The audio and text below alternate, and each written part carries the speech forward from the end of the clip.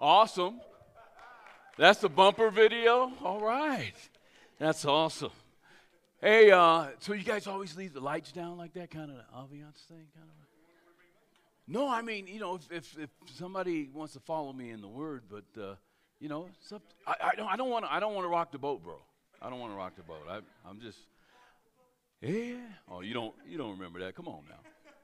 It's so good to see you this evening. I am honored and blessed in the Lord to be here to just share with you just some things that I think God has taught me down through the years about this hard subject that we're going to talk about tonight. I pray that God would richly bless you. I was just thinking many, many years ago when I was around your age or whatever, at my kind of a young adult youth kind of a deal. And I was hanging out one night, and the guy that opened, kind of the leader of the group, was turning the lights off. And I looked in the back. What I did is I snuck up to the pulpit. Back then it was called the sacred desk, And you don't mess with the pulpit, but I got behind there. And I was just kind of, seeing how it feels and all this. Kind of feeling like God was calling me to ministry, but, And I look up and I look through the foyer glass back there, and standing there was an angel. Didn't know she would be my future wife. And I saw her, and I forgot all about the ministry. And I asked the leader of the group, I said, "Who is that?" He said, "It's my sister." I said, "Man, they didn't introduce me, brother." He said, "Introduce yourself." And I did. And she's in the back tonight. There she is. Amen. Amen. Stand up, honey. Come on. Amen. My sweetheart. Amen. Well, so good to be here with you. So maybe I just shared that to give some of you single guys hope, And you'll see her. She'll walk through and you'll forget about everything. Amen. But so delighted to be here with you and to share this message with you. And, I pray that God would richly bless you, would speak to your heart. I want to share with you some words, and these are, kind of things you hear when you're in pastoral ministry that people don't think about a lot of times, but everybody thinks that everybody that comes to church is, a Christian and is doing just fine, but the church is a hospital, is it not?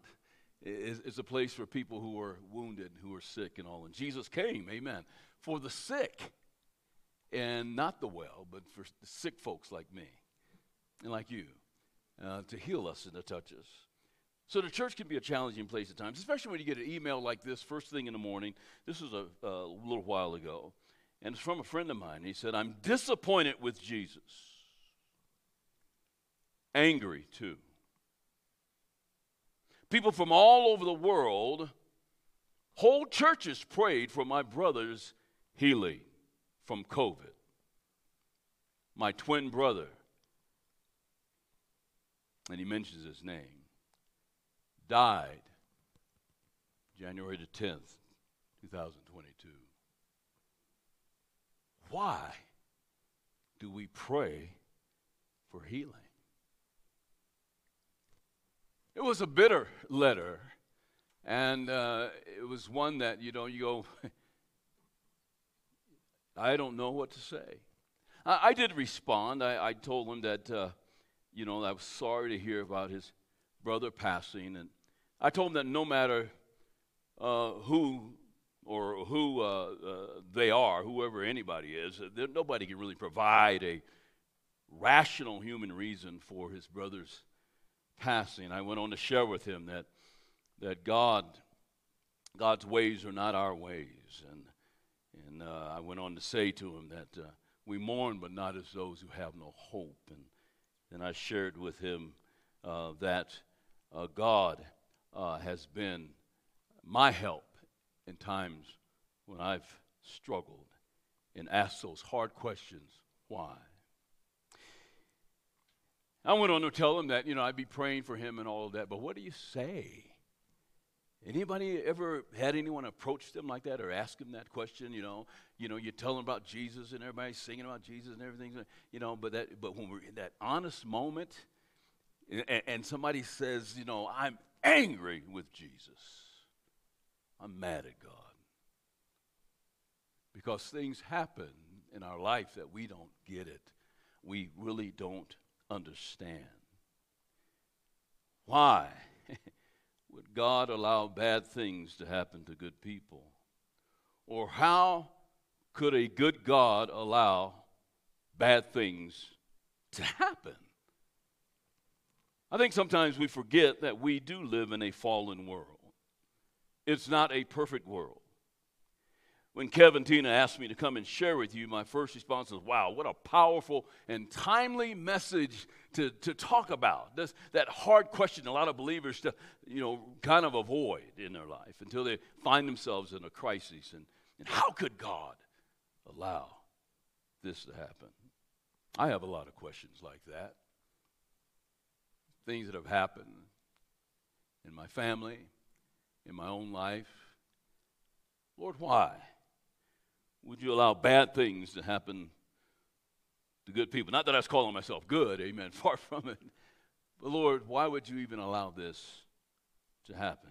Anybody ever ask that question? Nobody? Raise a hand. Come on, somebody. Amen. We all do from time to time. And so when Kevin and Tina asked me to talk about this, I thought, oh, what a timely message given what's happening in the Ukraine, given the fact that our dear sister Brooklyn is no longer with us.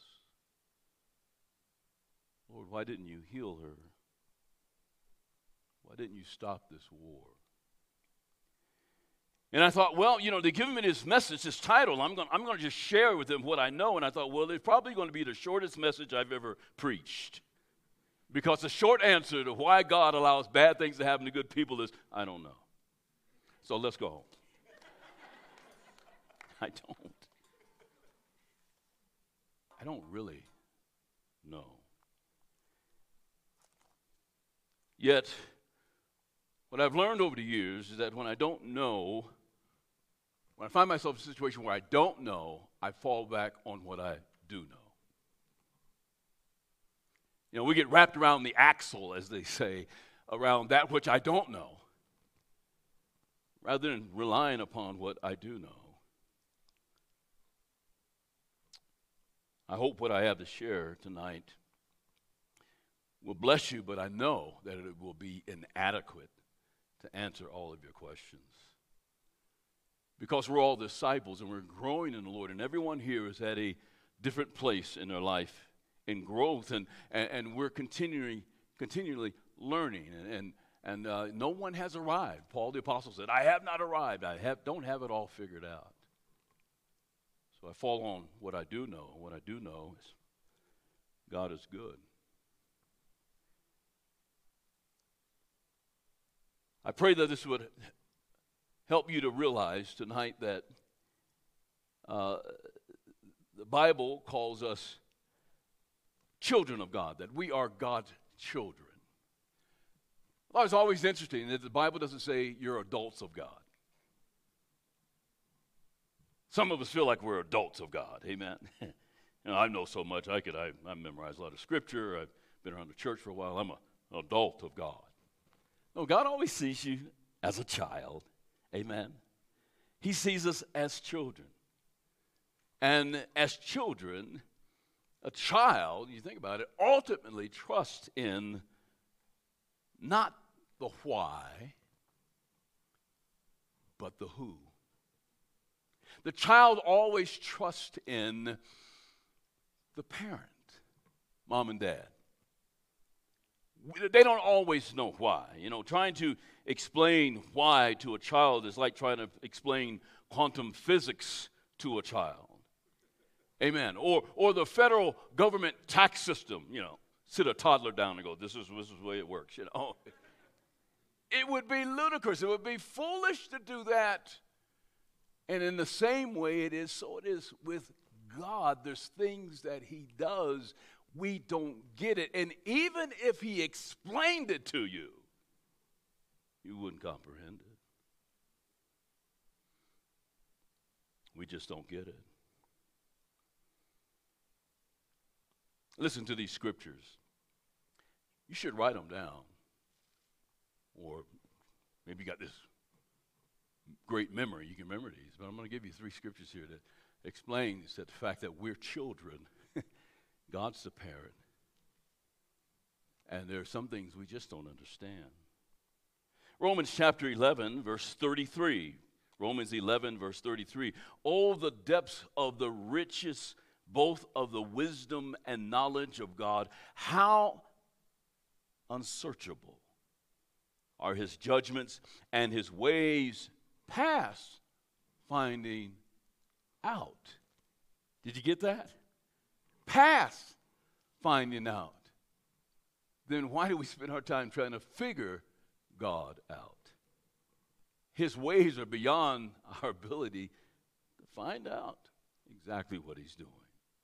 And then Job chapter 9, verses 10 to 12 says, he does great things past finding out. Yes, wonders without number. If he goes by me, he says, I do not see him.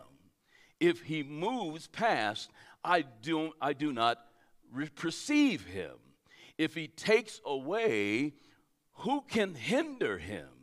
Who can say to him, what are you doing? You know, he passed by you tonight, and you didn't even comprehend it.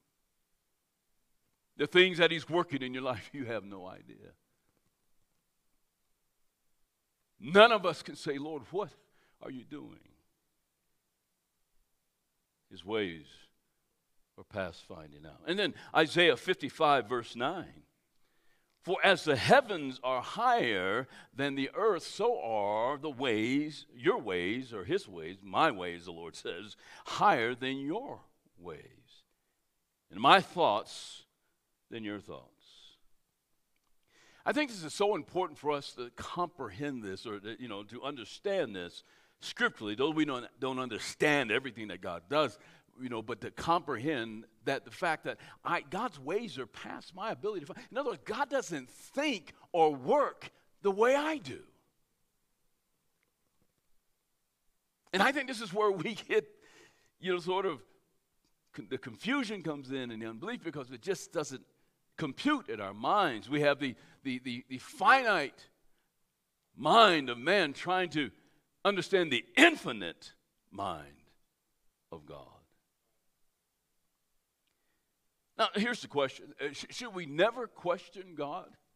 I love the Lord that, sometimes we think we are God's first problem. But you're not God's first rodeo. He's been there, done that, got the T-shirt. He knows how to deal with you. And we think somehow, no, God, you haven't figured me out. I'm very complex. No, he knows you better than you know yourself. Should we never question God? And I think we can question God, and really at times, because God's not going to fall off his throne because you don't understand what he's doing. He's not going to say, I quit, because you can't comprehend his will. He's still God. We can, you think about it, if a child can question the parent, cannot the children of God question our Father? Because there's some things we just don't get. Yes, his ways are past finding out, but there's nothing wrong in saying, Lord, why is this happening? I mean, Psalm 13, you go back and read that, and David's like, Lord, how long? How long? How long? What's going on? But then he would say at the end of it, but Lord, I'm going to trust you. Read it, Psalm 13. Lord, I'm going to trust you. David questioned God. So don't feel like I'm sinning if I question God. No, ask questions. But David was also a man after God's own heart. In other words, the why was never bigger for David than the who. He could ask why, but then he would always come back and say things like, Lord, I'm going to trust you.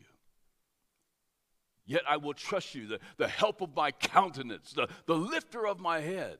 I don't get it, Lord, but my trust is in you. So there's nothing wrong in questioning, maybe saying, why do bad things happen to good people and all? But, Lord, I don't get it, but I'm going to trust you because why? The who is bigger than the why. I'm going to trust in you. Again, just like the child. They may ask questions.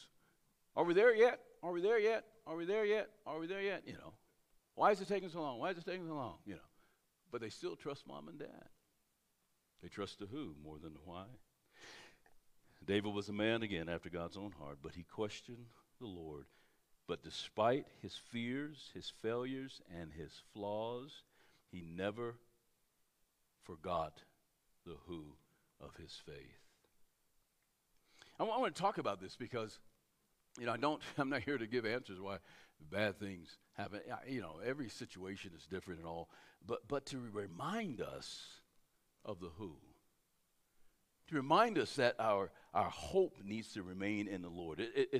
And think about it this as well. It's one thing to say, Lord, why does God, or to say, well, you know, why does God allow bad things to happen to good people? But even more troubling in my heart sometimes, to be quite honest, is, Lord, why do you allow good things to happen to bad people? You ever think about that? People say, oh, why is this bad thing happening to good people? Why are you, Lord, blessing somebody that is evil? Well, there's reasons for that. If you turn to Psalm 73, we see there in Psalm 73, the psalmist addresses this question or asks this question of God. He starts out just like all of us start out in verse 1 in Psalm 73, and he says, Lord, I know you're good. And probably everybody in here, I would ask tonight, you know, is God good? You say, oh yeah, God is good.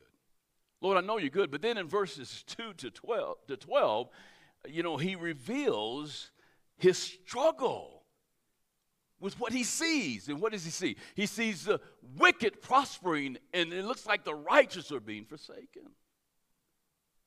And he's asking the question, you know, why bad things happen to good people? But even more than that, why are good things happening to bad people? That's the one that baffles me. I don't know about you, but that's the one that baffles me the most. You know, because, you know, I want to see people get theirs. You're not like me. All right, okay. But I want to say, Lord, get them, you know. And, you know, and God blesses them. One of the reasons why, I just got to tell you right up front, the Bible says it's the goodness of God that brings men to repentance. Wow. There may be that person in your life that you say, oh, God, get them. Hey, so-and-so had a car accident today. Oh, great. Because you're out there, you know, oh, I just want something, you know. But don't rejoice in that. Amen. The Bible says, vengeance is mine, I will repay, says the Lord. I'm so glad vengeance belongs to the Lord, because if it belonged to me, this earth would be toast. Especially all the people who've done me wrong, right? You go look up all your old girlfriends and stuff. No, anyway. Vengeance is mine, I will repay. But the Lord is good. God wants, he doesn't want anyone to perish, but all to come to repentance. We can't get our minds around that sometime. And it just seems like, man, Lord, what's, you know, why are you being good to that person or what have you, know? Again, the answer we find in Psalm 73 can be applied to why do bad things happen to good people and why do good things happen to evil people? The same answer can be applied. Why do these things happen? We'll see here in just a moment. There are times in my life, and then there's nothing, again, there's not anything wrong with it, where sometimes we're like, Lord, what's up? You ever do that with God? What's up?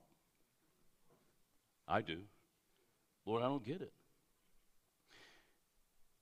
There's a real sense of frustration in Psalm 73 in verses 13 to 15. If you'll read along with me, I think, you know, my eyes are bad, but you guys are probably see quick. All right. But here in verse 13, he says, surely, you know, he's lamented in verses 2 to 12, going, man, what's going on? The wicked's being blessed and the righteous are like being forsaken. God, what's up? In verse 13 says, surely I have cleansed my heart in vain. Have you ever felt like that? Why is this bad thing happening? Surely I've gone to church in vain. Surely I've read my Bible in vain. Surely I've done my devotions in vain. Because this thing, I don't understand this thing that I'm seeing. And why is the good being forsaken and the evil being rewarded, it seems? And he says, I've cleansed my heart of vain and washed my hands in innocence, for all day long I have been plagued and chastened every morning. Verse 15, if I had said, I will speak thus, behold, I would have been untrue to the generations of your children. I wouldn't be speaking the truth, Lord. He's frustrated with the whole situation. Verses 13 to 15. You notice in verse 14, he's really hit a wall. Again, arriving at a place where our finite minds are wrestling with the infinite mind of God. It's like, it doesn't make sense to me, Lord. Why is this happening? Look at verse 16, Psalm 73. When I thought how to understand this, I had a brain aneurysm. It was too painful for me. Have you been in that situation before? When you tried to figure out what God, it was too painful for you. He said, I'm having an aneurysm here, spiritually speaking. I don't get it. 1 Corinthians chapter 2 says, but the natural man or woman does not receive the things of the Spirit of God, for they are foolishness to him or to her, nor can he know them because they are spiritually discerned. But he who is spiritually, who is spiritual judges all things, yet he himself is rightly judged by no one, for who has known the mind of the Lord that he may instruct him? But we have the mind of Christ. So starting to begin to understand, in order for me to understand or to be able to not be overwhelmed by what I see, I need to have the mind of Christ.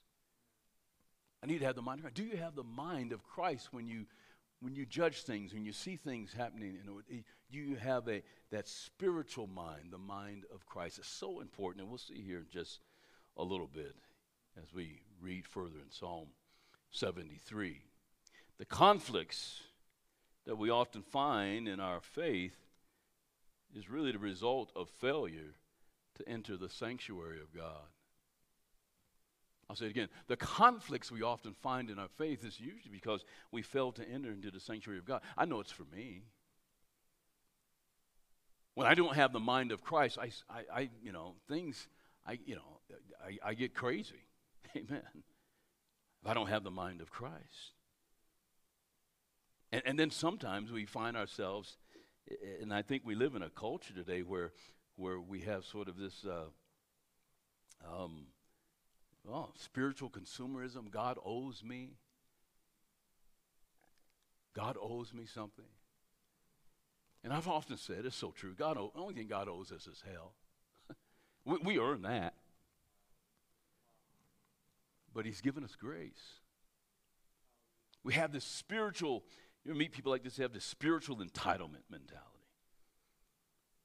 God's got to do this for me.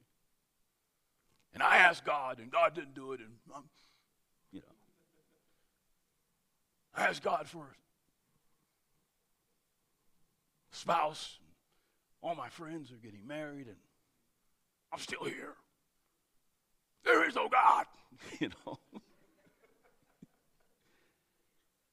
I'm entitled. I went to church for a whole month. It's a spiritual entitlement, and we have that sometimes. I get like that.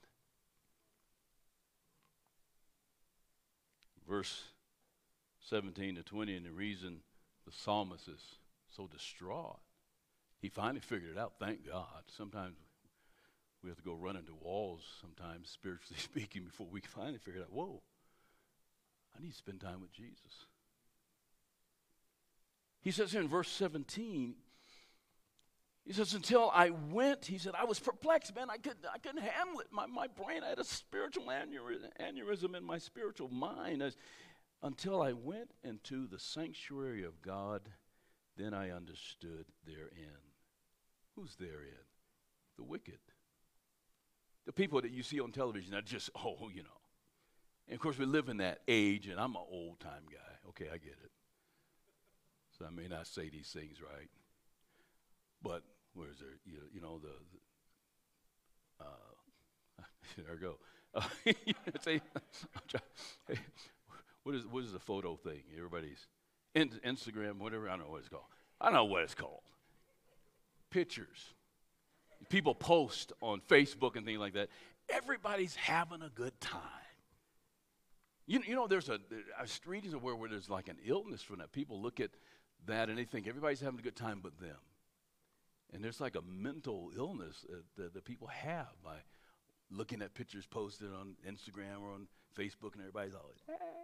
It's like everybody's living but me, man. It's a lie from the enemy. To get true perspective is to make sure I spend time in the presence of the Lord. He calls it, until I entered the sanctuary of the Lord. Then I could see their end. He says in verse 18, surely you set them in a slippery place. In slippery places, you cast them down to destruction. In other words, those people out there look like they're having a good time and not walking with God and doing all these things. They're walking on a greased plank. And at any moment, hey, did you hear about so-and-so? See, God opens your eyes to these things. Jesus said, what does it profit a man to gain the whole world and then lose his soul? And the things that we think we ought to be chasing after, that we believe are a picture of success, be the very thing that brings us down, that destroys our life. We have to be careful. Nothing wrong with success, nothing wrong with prosperity and having a good time. I love it. But that's not the goal. If I truly want to live, the goal is to lose my life in Christ so that I can truly live. Surely you set them in a slippery places. You cast them down to destruction. Verse 19, oh, how they are brought to desolation as in a moment. Whew. You may have known people who just are here. Yes, I just saw them yesterday. Boom, they're gone. Tomorrow's not promised to any of us. They are utterly consumed with terrors. Verse 20, as a dream when one awakes, so Lord, when you awake, you shall despise their images. Doesn't gain us anything to have the whole world or to envy the world. The Bible says, do not envy those who are sinners. Do not envy the wicked. And yet the whole world is set up for us to envy the wicked. But when you enter the sanctuary of God, you sober up. When you enter the sanctuary, the presence of Jesus, you get a different perspective on life. One that leads to life rather than destruction. The natural man has only a temporal view of life. And that's why sometimes we say, God, why do bad things? Because we're looking at the temporal. The natural man has a temporal view of life, but the mind of Christ, the man or woman with the mind of Christ, have a mind of faith, and they can see afar off. They can see beyond the hype to the hope that we have in Christ. That person knows that the Lord knows the end from the beginning. And they can trust God with what they don't. Listen, you can trust God with what you don't understand.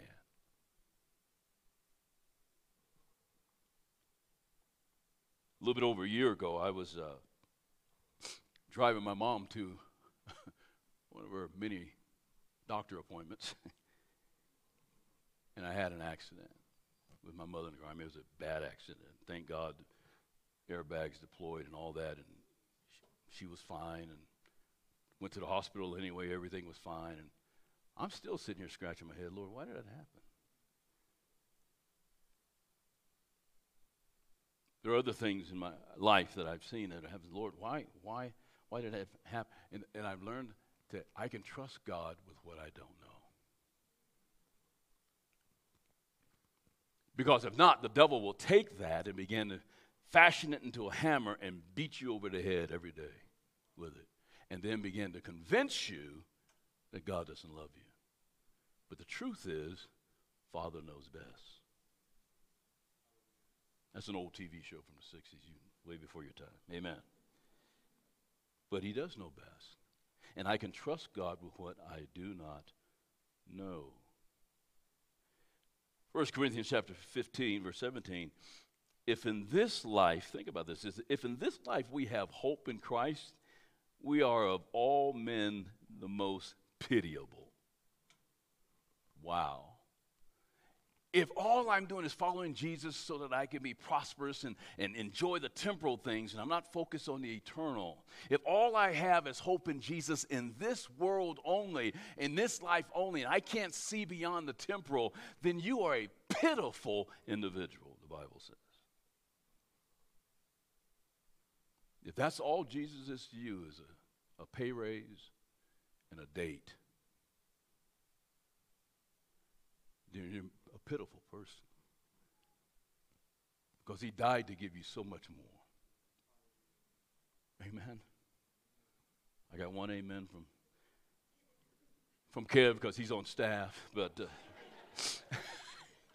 I ain't saying amen. No, God is good. Like the psalmist in Psalm 73, many of us find ourselves discouraged sometimes because we have not gone into the sanctuary of God, and therefore we suffer from spiritual nearsightedness. We cannot see the long game. We cannot see that God is in control, that God is sovereign even over this. We've got to go into the sanctuary of the Lord. A believer's life, the sum of a believer's life is not measured by the temporal things of this world, but they are measured by the eternal outlook, the eternal promises, really, of God. And so we read here in verse 21 to 25 in Psalm 73, thus my heart was grieved. I get grieved sometimes. I get grieved. You get grieved. You see things, the good like they're being forsaken and the wicked is prospering. Your heart is grieved. And this guy's just being honest. My heart was grieved. And I was vexed in my mind, confused. I was so foolish and ignorant, however, he's confessing here, I was like a beast before you. Lord, I was like an animal. I was totally in the flesh before you. Craving the temporal things of the world, and ignoring that which is eternal. I was like a beast before you. And sometimes we get like that. We act like animals before God, And we're living for our cravings and our appetites. And we're forsaking that which is true life. He said, man, I was like a beast before you. He says, nevertheless, I love this, I am continually with you. Isn't that amazing? That when you act like a beast before God, when you're so consumed in your flesh and you just want to seek satisfy your cravings of your flesh and all of that. And I'm talking, it's not talking about, hey, I crave donuts, so I'm sinning. No, I'm not saying that. I'm saying, for someone who's, craving those things that that will be an offense to God. That even in those times, he says, but I am continually before you. I mean, how many of you think that when I'm all jacked up, God abandons me? That's not what the psalmist says here. Listen to this. You hold me by my right hand. You will guide me with your counsel, and afterward receive me to glory. Whom have I in heaven but you? And there is none upon the earth that I desire besides you. Isn't that beautiful? Lord, even when I'm acting like a beast, God holds my right hand. The right hand is the hand of favor, biblically. God says, even when you're jacked up, I hold you in a place of favor. My hand is still on you. And not only that, I will guide you with my counsel. This is why we need to go into the sanctuary of the Lord. To be in the presence of Jesus, so that he may hold us and he might guide us with his word and inevitably receive us in the glory, just as he did our sister Brooklyn.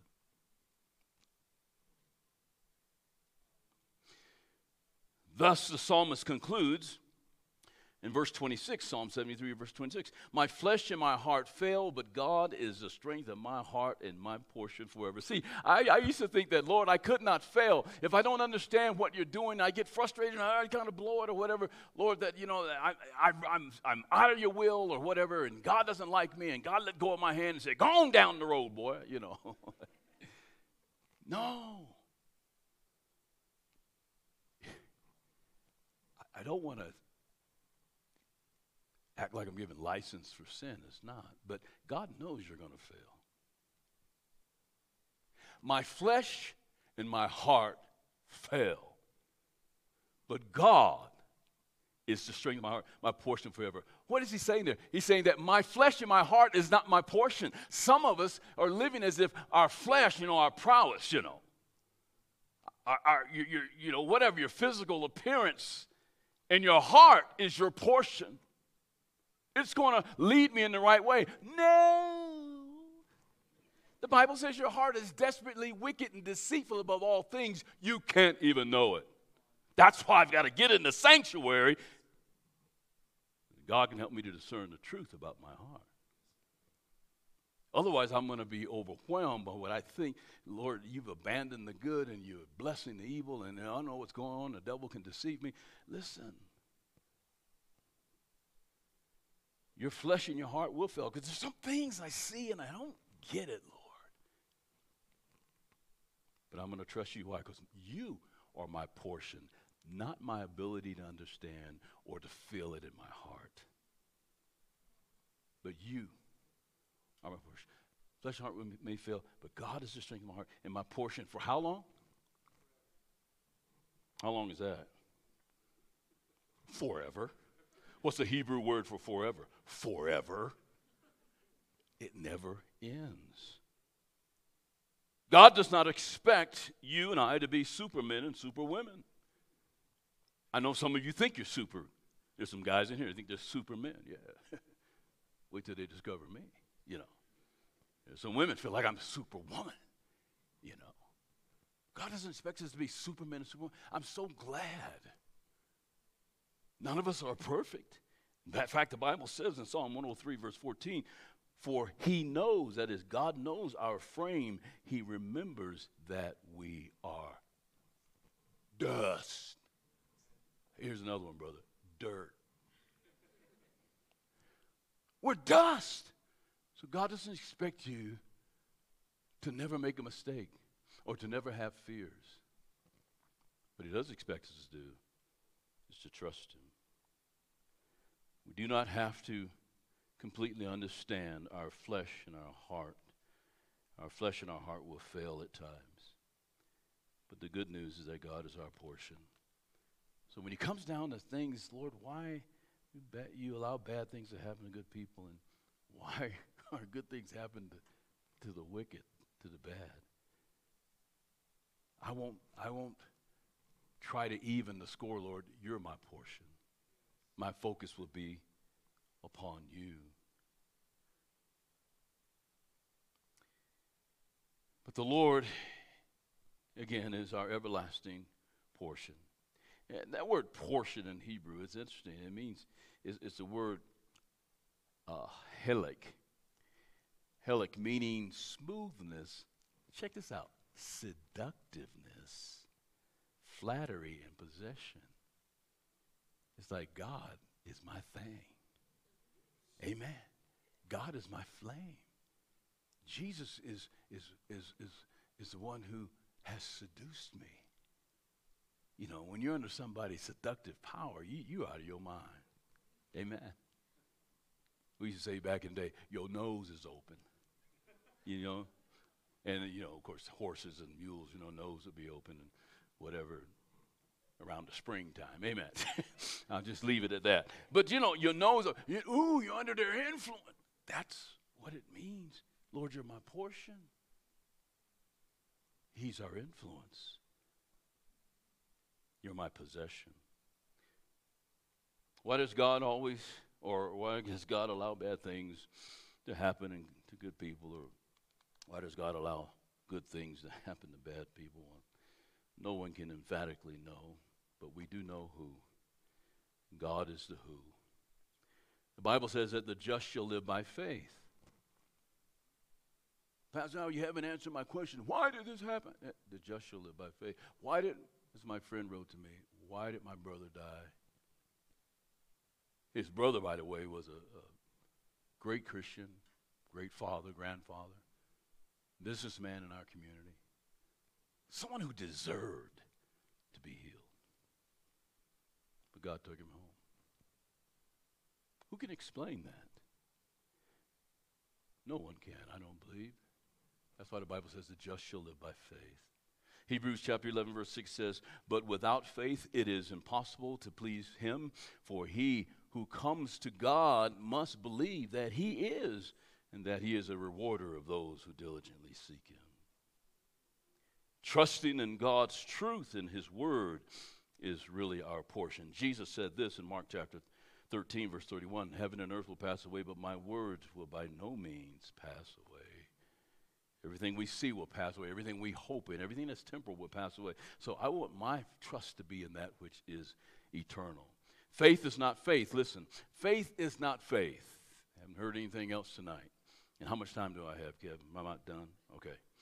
All right, just put the hook on me, man. Pull me. Faith is not faith unless faith possesses a nevertheless. Faith is not faith unless it's faith that possesses nevertheless. It's got to have nevertheless in it. You hear people talk about, oh, I have faith in my faith. That's not going to work. My faith is in Jesus. My faith is in God. But it's a faith that says nevertheless. Luke chapter 22, verses 41 to 42, it says, and he, that is Jesus, was withdrawn from them, that is his disciples, and the Bible says about a stone's throw, and he knelt down and prayed, saying, Father, if it is your will, take this cup away from me. Nevertheless, not my will, but your will be done. Now, did you catch that? You have to think about that sometime. Father, let this cup. Jesus did not want to drink the cup of crucifixion. He knew he came to die for our sins. Don't get me wrong. Father, since I've been down here, have you found another way for these folks to be saved? Let this cup pass from me. But then what did he say? Nevertheless. Do you have a nevertheless in your faith? Or do you give God an ultimatum? That didn't happen the way I thought it should happen. That didn't happen. Why is that happening like that? Okay, I'm out of here. That's not faith. If God doesn't do what I want him to do, then I'm out of here. That's not faith. Well, he didn't do it the way I wanted, and I need it, and it didn't happen. I'm out. That's not faith. Faith possesses a nevertheless. Nevertheless, not my will, but your will be done. Do you have a nevertheless in your faith? We have to have it, especially if you're going to walk with the Lord today. Jesus said in John chapter 4, verse 34, he said, my food is to do the will of him who sent me and to finish his work. My food, my substance, that which nourishes my soul and my life, gives vitality to me, is to do my Father's will? Is it our food? Is it nourishing to our soul to know that as long as I'm in your will, Lord, I'm nourished? And I may not understand what's going over here and over there and what that happened to my life, but I know I'm in your will because I'm seeking you first in your kingdom and your righteousness. And that nourishes my soul. Not that, I got what I wanted, that nourishes my soul, or people applauded me, that nourished my soul. No. Am I in your will? As Mother Teresa said, God has not called us to be successful, but obedient. Whew. Amen. God's will must be our food. And then, of course, sometimes people will ask, well, why does God allow this to happen? Sometimes God allows things to happen in your life, and everybody's different, but, everybody's in different places. Sometimes He allows things to happen to show you what's really in your heart. He puts you in those stressful situations. You didn't get the job. You didn't, your girlfriend broke up with you. Whatever it is, to reveal what is in your heart. I look what it says in Deuteronomy chapter 8, verses 2 and 3. It says, "And you shall remember that the Lord your God led you all the way these 40 years," speaking to the children of Israel, "in the wilderness to humble you and test you to know what was in your heart, whether you would keep His commandments or not." God will put us in situations like that, man. I hate to, I don't hate to tell you. I'm going to tell you the truth. Sometimes it tests us to see what is in our heart. But the reality, He does that not to condemn us, but that He might heal us. God says, look at this. "Oh, that's ugly. Is that from me?" "Yeah, that's from you." "Yeah, that's like," hey, you repent of it, and God delivers you. We don't understand what God is doing or whatever, the unbelief, the bitterness in our heart. He shows us that sometimes. Jeremiah 29:11, you know it well. The Lord says, "For I know the thoughts that I think toward you," regardless of what you think is going on in your life or shouldn't have happened or should happen. "And my thoughts that I think toward you, says the Lord, they are thoughts of peace, not of evil, to give you a future and a hope." I'm so glad God knows my future better than I do. When I look at the world, and I'm landing the plane here, amen. When I look at the world, it blows my mind. The situation in Ukraine is interesting. And yet we had a Zoom call with Ukrainian pastors today. And I heard Franklin Graham on a news outlet the other night say the same thing. The church is alive and well and thriving in Ukraine. You won't hear that in the news. They have not left the building. The church is there feeding people, clothing people on the front lines. Believers are worshiping God in the Ukraine.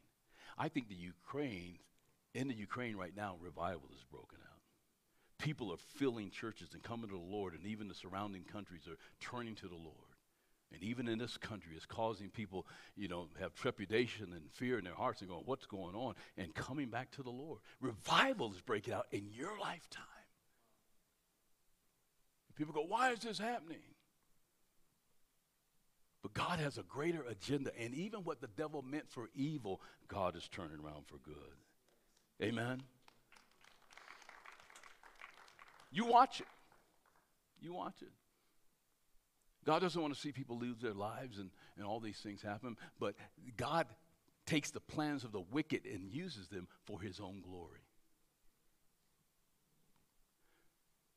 Our dear sister Brooklyn, I mentioned her before, but she has left a memorial stone in this church of faith.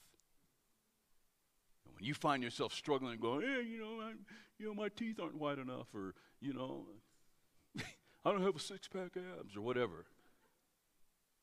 She was in a wheelchair and praising God.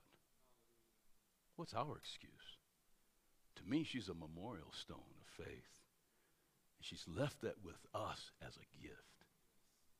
What kind of gift will we leave to others? Complaining and murmuring, and God didn't do that for me, and unbelief? No. Let us not leave that behind. So we don't always understand why bad things happen to good people or why good things happen to the wicked. But here, what we do understand is that God is in control. John 16, I'll close. Jesus answered them, the Bible says, and he says, do you now believe? Amen. I love that, being that question to the disciples. You've been with me all this time. Do you now believe? He says, indeed, the hour is coming, yes, has now come that you will be scattered, each to his own, and will leave me alone. That's interesting here, just a comment, is that, he's saying, the time's going to come. Peter's boasting, I'm always going to be there with you, but they're going to run like rats off a burning ship and scatter. And I think of the persecution in the early church that the Lord allowed to come to the church in Jerusalem. And if he had not allowed that calamity, not that he's behind the evil and all, but if he had not allowed that to happen, the church wouldn't have grown any further than Jerusalem. But because he allowed it to happen, the gospel spread all over the known world at that time. So we can't understand, why is this happening? Why are people hurting us? It might be so he light a fire under you so we be about his business. But he says, you know what? You guys are going to be scattered. I'm sure that wasn't good news to them. Each to his own, and will leave me alone, and yet I am not alone. You remember that, please. When you don't understand what's going on, you're not alone. God is still with you. Because the Father is with me. These things I have spoken to you, that in me you may have peace. In the world, here's a scripture most Christians don't like to memorize. But in the world you will have tribulation. But be of good cheer. Amen. I have overcome